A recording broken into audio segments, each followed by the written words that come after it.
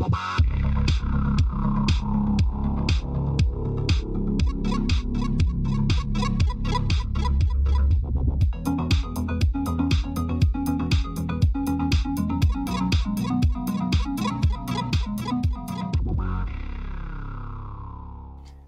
and welcome to the Unlucky Frog Gaming Podcast. You are joined by your usual hosts, Josh Hartley and Tom Mannering. Tom, how are we doing? I'm good, mate. How are you? Yeah, I'm not bad, thanks. So we've had a little, what I believe they're calling the business a slow news week, which is probably not surprising. Everyone's made their big announcements at Gen Con. So news-wise, not an awful lot that we're wanting to discuss. So we're just going to treat this episode as a bit of definitely not a filler episode. Definitely not a filler episode. Just as a bit of a catch-up, though, before we start getting seriously ready for Tabletop Scotland. And a week on Friday is when we're going to be heading down to that. Yeah, I am seriously getting ready for it right now because I'm prepping a seminar for it. Yeah, of course you're doing the GMing seminar. How is prep coming along for that? It is coming along. That is probably the best I can say. I've got sort of a basic sort of outline. I'm fleshing it out at the moment, and I've got a little fun project that I actually need your help with, but I'll go into that in more detail in person. Okie doke. Say no more. Top secret. Yeah. There is one little bit of a news thing. I'm sure there was a better way I could have said that, but I've made my bed now. A news item. Thank you. There we are. Certainly someone's professional on this show. That was never going to be you, mate. Hey, how dare you, sir? There is one thing I did want to point out, and that was having a quick look over Asmodee's release schedule for last week. Two friends of the show, they've got releases on there. With Mark McKinnon with Wreck and Ruin fame has Wreck and Ruin picked up by Asmodee, and Lifeform as well, which is being published by Hall or Nothing, Tristan Hall's publishing company. So that's really cool to see. You can even pick up the much coveted Lifeform playmat as well, which I've seen in the flesh, the mat, the cloth. How do you put that? I don't know.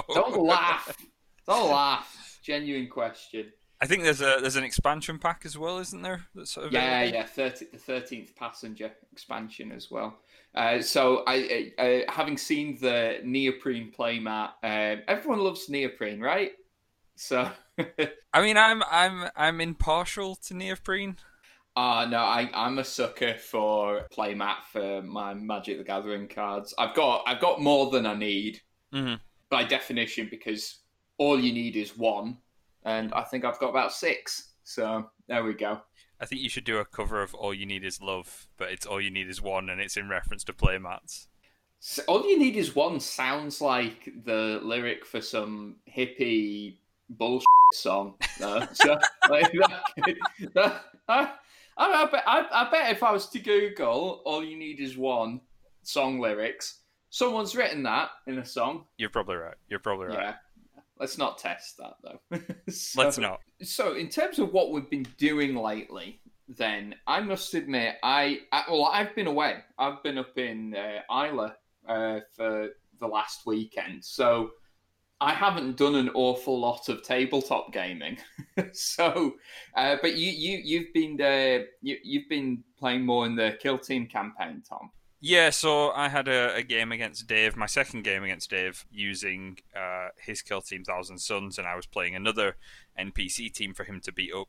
I used Adaptus Astartes Ultramarines. But is that you? Is that a plot spoiler as to what happened? No, because I won. Yeah, you did it. I won a game using my own kill team. Yeah, but yeah, you got it. You got there. Yeah, I mean, it was a close call, and it was a very basic kill team that I'd put together. It was basically just a squad of Marines, just a tactical squad that I'd whipped into a kill team that actually performed surprisingly well, which I was quite chuffed about. Dave was less chuffed, but he took it in his stride, so, you know. Yeah. What's the Ultramarine chapter thing? It is +1 to leadership across the board. Okay. So everybody has 1 higher leadership, and you can still shoot when you take a retreat or fallback action. Oh, that's pretty good. They're really good. I think all the Marine options are particularly quite powerful, which does not come as a surprise, really. No. Funnily enough, they've made their poster boys really good in their game. Actually ties in, speaking of new releases, because they've released a new Space Marine Codex for Warhammer 40,000. Indeed, they have. In fact, I did see that they are going to be doing chapter-specific supplements as well, much like they have been for a while now. But I think the two that I've seen were Ultramarines and, out of left field a little bit, White Scars. Am I right in saying that? Yeah, I don't think it's that out of left field. They're a weirdly popular chapter. I don't know if it's because you just need to spray your models white and you're halfway done on painting them, but... Right, no, now... I think white is a deceptively hard colour to paint well on the mini. I don't think it's not as simple as just spraying them white. I mean, I'm a bit sort of old fashioned because to me, white it's a fake colour. It's like yellow. When that colour comes to be done, I'm like, oh no, here we go. But I think these days with the base paints and things, it's so much easier than it was when I was a young lad. Back in my day, when, you know, we had white spray and 1 white paint that did not cover anything. It didn't even cover white spray very well. So, I mean, we've come a long way. So, it is a harder colour to paint because it's the shading and that makes it trickier, I think. Yeah, exactly.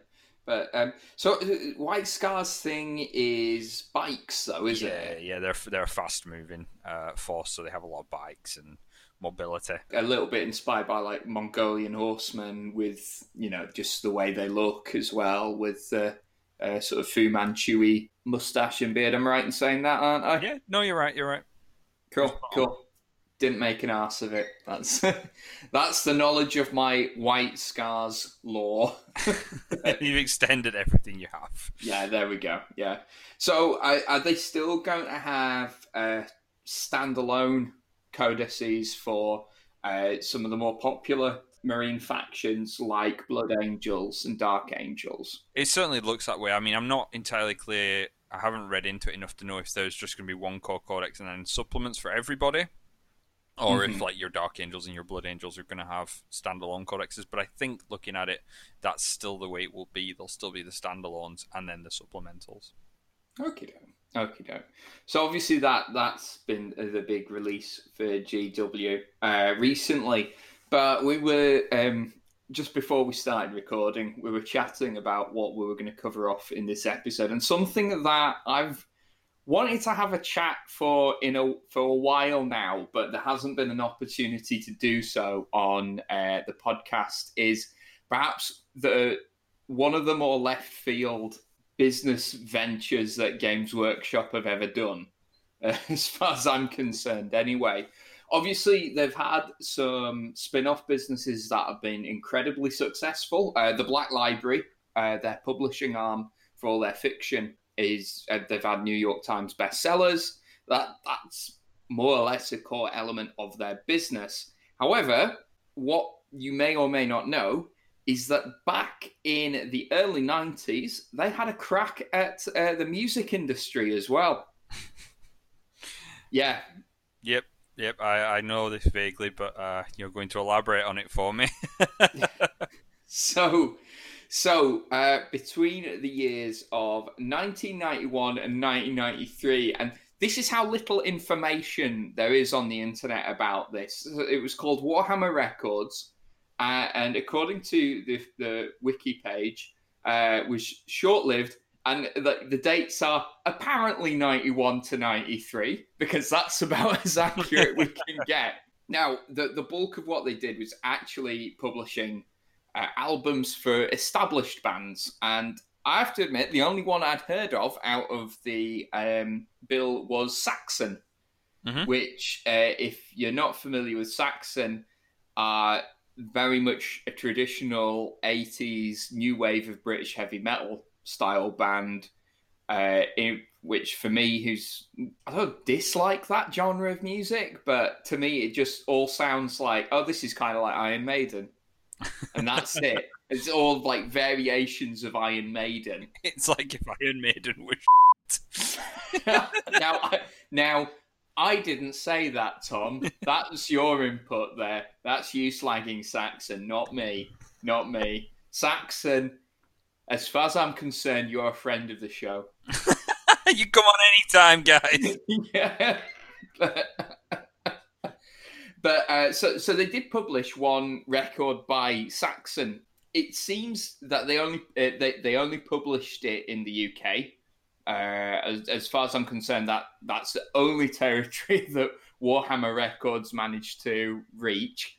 But it's the album Forever Free, which was released elsewhere in the world with album art that doesn't feature anything to do with Games Workshop, but the British version, for whatever reason, they decided to go with album art that features a Dark Angel riding a motorbike with bolt guns blazing.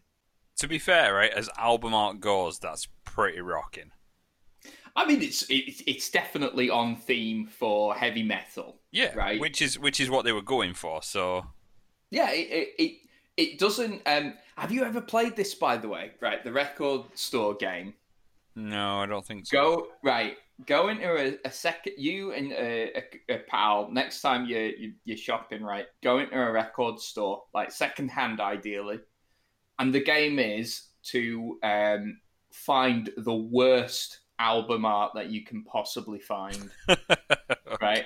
And hard mode is not to use the heavy metal section because like, invariably, right, the worst either comes from heavy metal or hip hop. Sure. I don't know why, but they've got both those genres seem to attract just some weird and terrible album art. So other established bands that they published for were Wraith and Rich Rags. Sure. Big fan.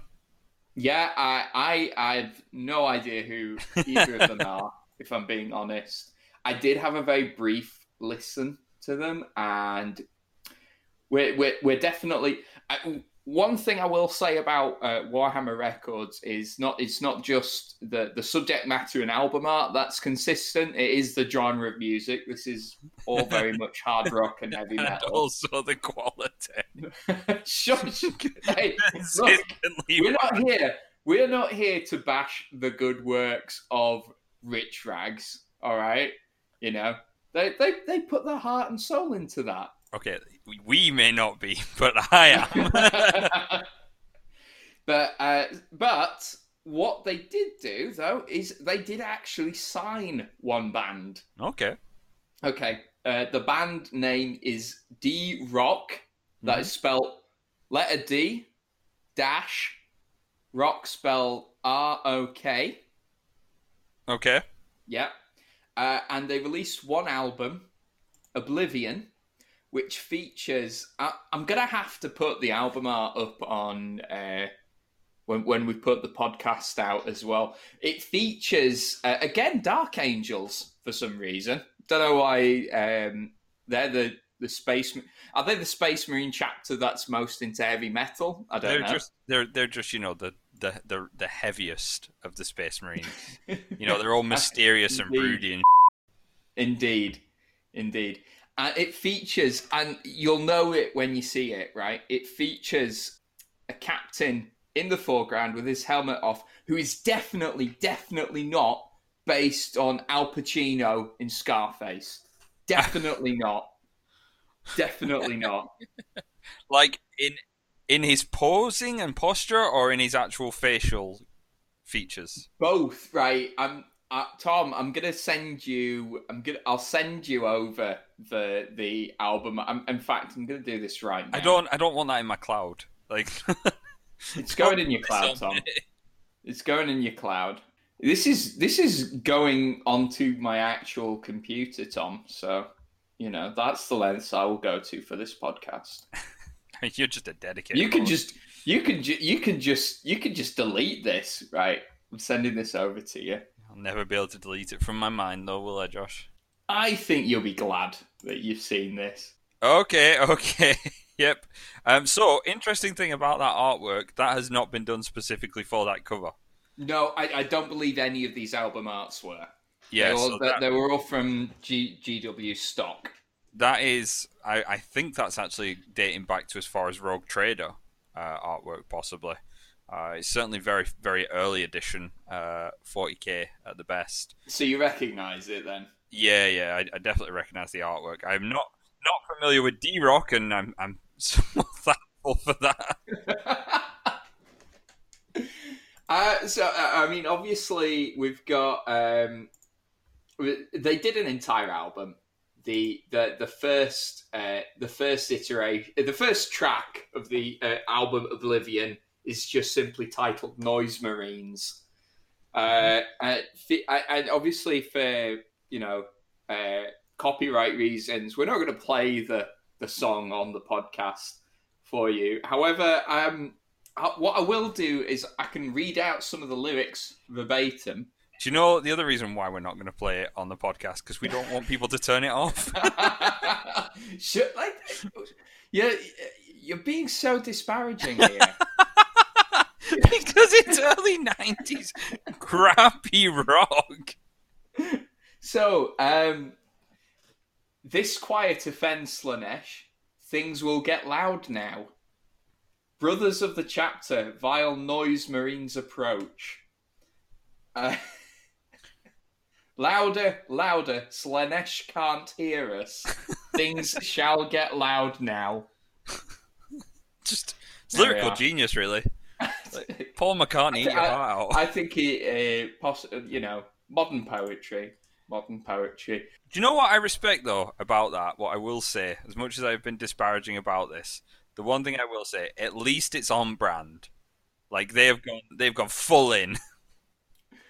Yeah, brilliant. It's now. Do you want to learn the names of the members of D-Rock? I mean, do we want to get them hate mail sent?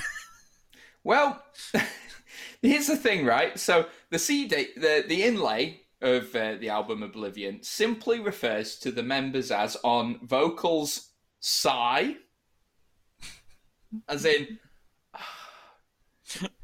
Okay. On bass, John Mack. Good old John Mack, good guy. On drums, Almog. Almog. And on guitar, Chi. Chi. Like C-H-I. C-H-I, like the concept of chi. I don't know. I don't know. Just an abstract concept. So... Wow, that is a lineup. Yeah, so there we go. So it would appear that they used pseudonyms. I don't know why. These are regular musicians though, who I don't know why they would use a pseudonym to not be associated with this act. But there we go. So Psy is actually, or it's thought to be, Simon Denby. From a band called the March Violets, who were like a punk goth band from the 1980s and early 90s.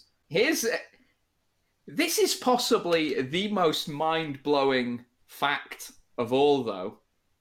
They had a guest musician on 2 songs. And who was that guest musician? Brian May from Queen. Wow. No. Yeah. Brian May... right, features as guitarist on 2 songs, Get Out of My Way and Red Planet Blues. So it was revealed in an interview with Kerrang! Magazine. May had visited a Games Workshop store with his son, and he'd met the band and offered his services. And they went on to say that May had not been offended when he was asked to tune up his guitar before recording his parts, and that he was the nicest rock star he had ever met. So there we go. Oh, Brian, why? Why would you do that? You've got such credentials. I mean, I mean, so obviously we don't know for sure why the Warhammer record label didn't last. But I think the thing that I find probably most charming about this is this would never fly nowadays. Or could you imagine Wizards of the Coast trying to do a record label? Okay, firstly, I'm not convinced it flew then. Secondly, Wizards of the Coast have put out music. No. Yes, so No. yes, so a third edition of Dungeons and Dragons did have a sort of musical CD. I don't think it came with the book, but you could get it because I remember the cover vividly, and it was like music to adventure to, essentially. Oh, right. So, right. So this isn't like what Games Workshop were doing, which were like heavy metal bands that had their lyrics themed around being a space marine. No, no, no, It's, no.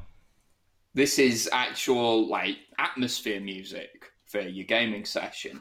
That's they were quite ahead of their time then for that, really, because that I think anyway that's a relatively common thing now.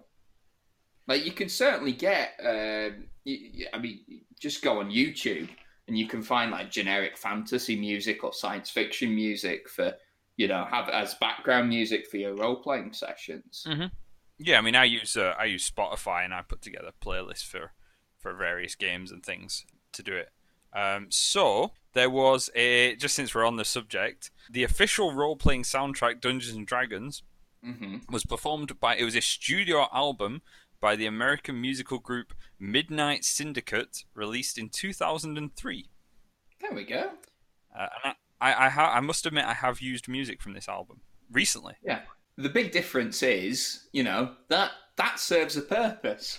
That Are you implying that the music of Saxon and the accompanying artists that were on the Warhammer label did not serve a purpose? I wonder how much hate I'm gonna get for not. It's so like I say, it's kind of like whenever I hear this type of heavy metal, I just go, "Oh, that's Iron Maiden," but Yeah, not quite as good. the thing is, like this music, it is acknowledged and it is actually kind of spoken about in whispered circles in Games Workshop. When I worked for them, I do remember this being mentioned on more than a couple of occasions. It was something that had happened. It's sort of like the ugly stepchild of Games Workshops. Well, do you know one final little tidbit about D-Rock that I just want to mention is that they did actually tour the UK. So, guys listening at home, if you happen to go see D-Rock live, I believe they were supporting UFO and Wraith. Wraith also released an album on Warhammer Records. Please let us know. Are they maybe one of these bands whose energy you couldn't quite capture on record? Just an experience too ascended for capturing. So, do you know what the thing is? The thing is, right? mm-hmm. You've got to give Games Workshop their cred. Like going that far outside of your comfort zone is ballsy. Oh yeah. There's another thing here. Now there is one band that I had heard of before that were known to do Warhammer 40,000 themed music. Bolt Thrower, who are like a sort of death metal band. Mm-hmm. But they were not on Warhammer Records. They did a collaboration with GW. They featured GWR on a album, Realm of Chaos, but they weren't actually signed up to Warhammer Records. Okay. So I thought that was they were on Earache. Was the name of their charming label. I know, right? So there we go. There's the a sort of brief history of Warhammer's foray into the music industry. Do you know what I'd really like to do? Do you remember like when VH1 used to do the like behind the music and like Oh where my are God. they now things? How cool would it be to do a Warhammer label behind the music? I would, in a heartbeat, have the members of D-Rock on the show. Like, if anybody out there knows anybody that was on the Warhammer label and wants them to be part of a behind the music Unlucky Frog special, we will do it. So, the other thing is, Games Workshop, for whatever reason, was associated with new wave of British heavy metal, probably just because they came around at the same time, and you know, guys who were into one just happened to be into the other. Similarly, I happen to know that with Magic the Gathering coming around into fashion being created in the early 90s, I do happen to know there are a couple of performers who have done Magic the Gathering themed hip hop songs. Sure. I mean, it's just now one thing that I think of when I think gangster. I think MTG. You know, when I'm in the hood throwing down my blue spells. Oh God! And I tell you what, it has to be listened to believed. You have to just go out and seek it, guys. It's an experience. It's an experience. I feel so bad for all the people that are going to go and listen to the music that we've discussed on today's episode. Hey, look, as you say, kudos for these guys for stepping out their comfort zone and doing something different. Like I say, the thing that I find that I really like about this is that this would never happen. A PR person would just go, "That's a daft idea. Don't do that." But perhaps, see if it wasn't as successful as it was, would we be saying the same sort of thing about Black Library? Yeah, I mean, but the difference is that there's a bit more of a correlation, I think, between novels and 40k and fantasy. You know, they're set in a fantastical setting that requires a narrative to it, which ties itself more into it. Whereas, you know, rock music has less of a direct correlation. It's the same thing as if Ben and Jerry started manufacturing sofas. There's just no link between ice cream and furniture. Delicious sofas. Would the sofas be made of ice cream then? No, because that would be a correlation. They would be like decorated in like ice cream colours or something like that, just to tie in to it. But that would be, you know, the same level of quality you'd expect. Right. Sure. That's fair enough. That's fair enough. So are we next time we're playing Kill Team, are we gonna No. No. You didn't even let me finish what I was going to ask. I knew where you were going with it. And I'm shutting that down. No, you're no fun. When's your birthday? We'll do it for your birthday. How about that? My birthday's not till December. I can't wait until December to listen to D-Rock's seminal Games Workshop Warhammer 40,000 themed album Oblivion, featuring such classics as he looks up the track list: Noise Marines, Renegade, Turn the Ship Around, and Red Planet Blues. There's a song called Chainsaw Man on there as well. Of course there is. Why wouldn't there be? Of course. That makes sense. Yeah. There's not even a Chainsaw Man in Warhammer. It's a chainsword. Right. Anyway, so that's our little chat about the Warhammer record label. Tune in next week for when we discuss. I tried to come up with a joke on the fly about another gaming company doing something completely off the wall, and then my mind went blank, and now this is just awkward. So... It's like your life recorded in about 15 seconds. Shut up. I tried to come up with something. I failed, and it's awkward. The Josh Hartley story. Right. I think on that note, are we going to draw this episode to a close? I think we should. Right. Well, guys, thank you. Thank you very much for enduring with us this week.